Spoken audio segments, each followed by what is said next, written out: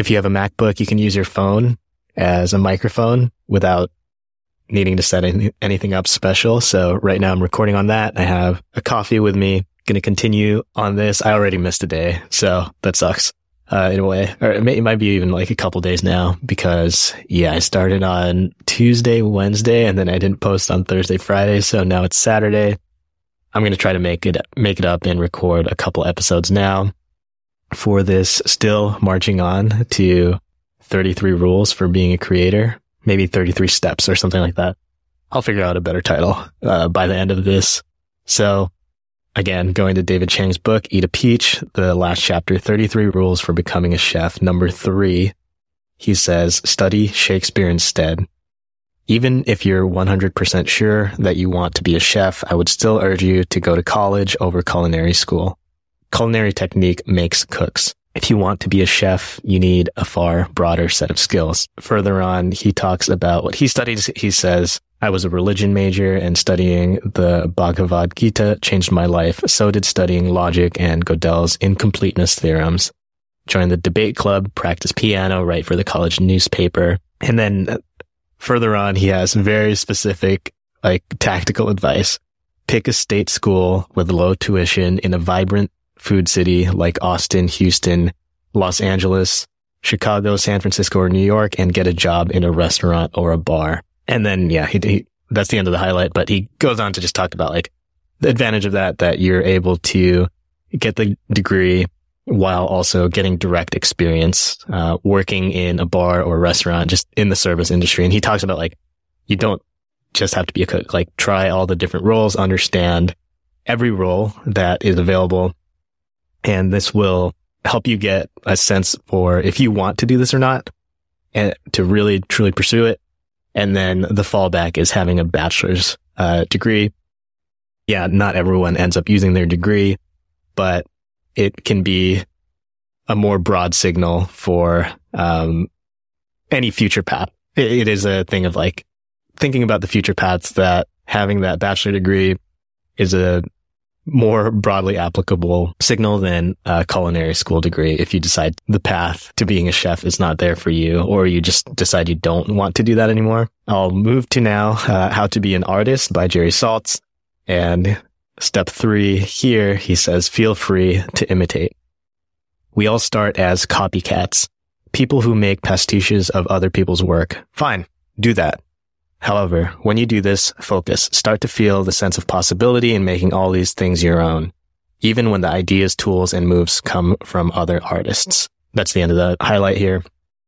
He, just talks about the possibilities, making things yours, this idea that it's yours now, that you start as a copycat and then kind of work your way out and build your own house. This reminds me of Austin Kleon's book, Steal Like an Artist, and his trilogy of books that it's Steal Like an Artist, show your work, and then keep going. So it's this path of you start out by copying what other people are doing, learning, then you copy from a lot of different people, blend that, and then you eventually come to your own original approach to things.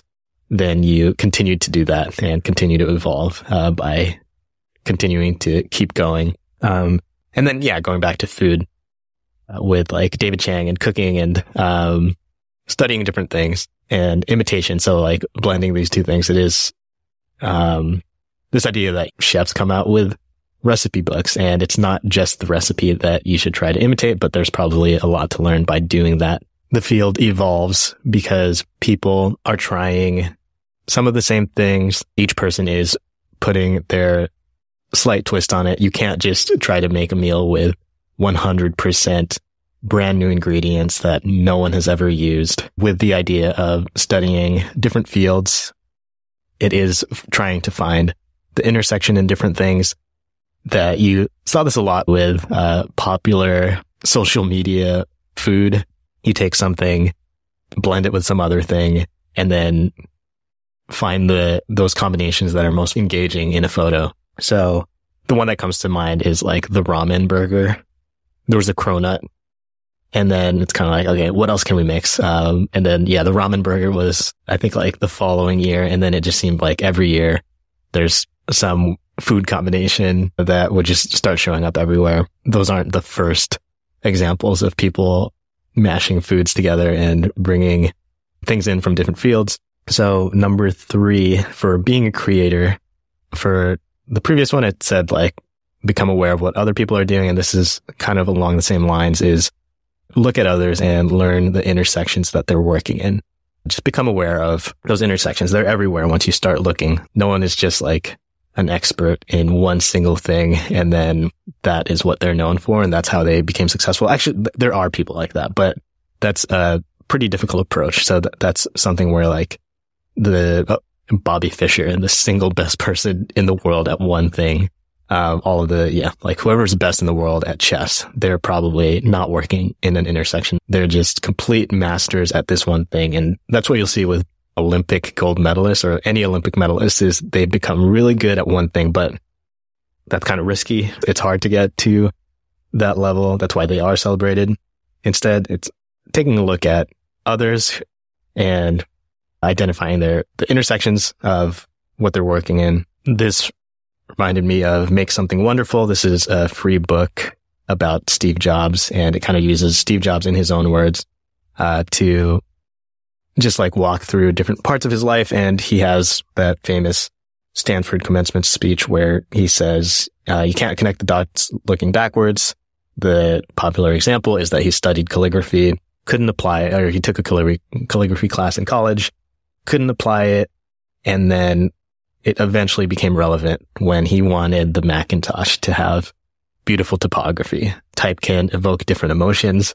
The example that comes to mind is like Dan Gilbert writing his press release, very angry letter about LeBron James, and it was set in Comic Sans, and it was just like the wrong font to use for the emotion. It just didn't match. That's one of the examples of working in the intersection. Like I mentioned up top, I'm recording this on an iPhone, and when the iPhone was announced, it was very much announced this thing that mixed 3 different things. That was like internet communication device, a phone, and an iPod all in one. So the intersection there, if you look at anyone making stuff online today, like take MKBHD, it can seem like, oh, his only thing is tech. He talks about tech, but we know he has other interests in cars. So he has another separate channel for that. And then I was about to say pickleball, but no, it's ultimate. So he's a very high level ultimate frisbee player, but he actually like never really mentions that, like he doesn't actually use that as an intersection he doesn't bring in all of these like comparisons to ultimate and his career in ultimate when he's doing his tech videos. So it can seem like the tech videos aren't in an intersection, but the tech videos themselves, before he had a team, before he had this whole kind of like empire, he was doing it himself. So doing the editing and what happens is, like, if you are making something online, a lot of people popular now with teams, they were doing it alone and they were working in an intersection. So his intersection was, he was interested in tech, but also in creating videos online, which involves a bunch of different skills. So like learning audio script, like writing scripts, storytelling, that sort of thing. And that's in that intersection. So thing number 3, look at what others are doing, identify the intersections, and then that will help you find an intersection for yourself to work in. All right. Thanks for listening to this.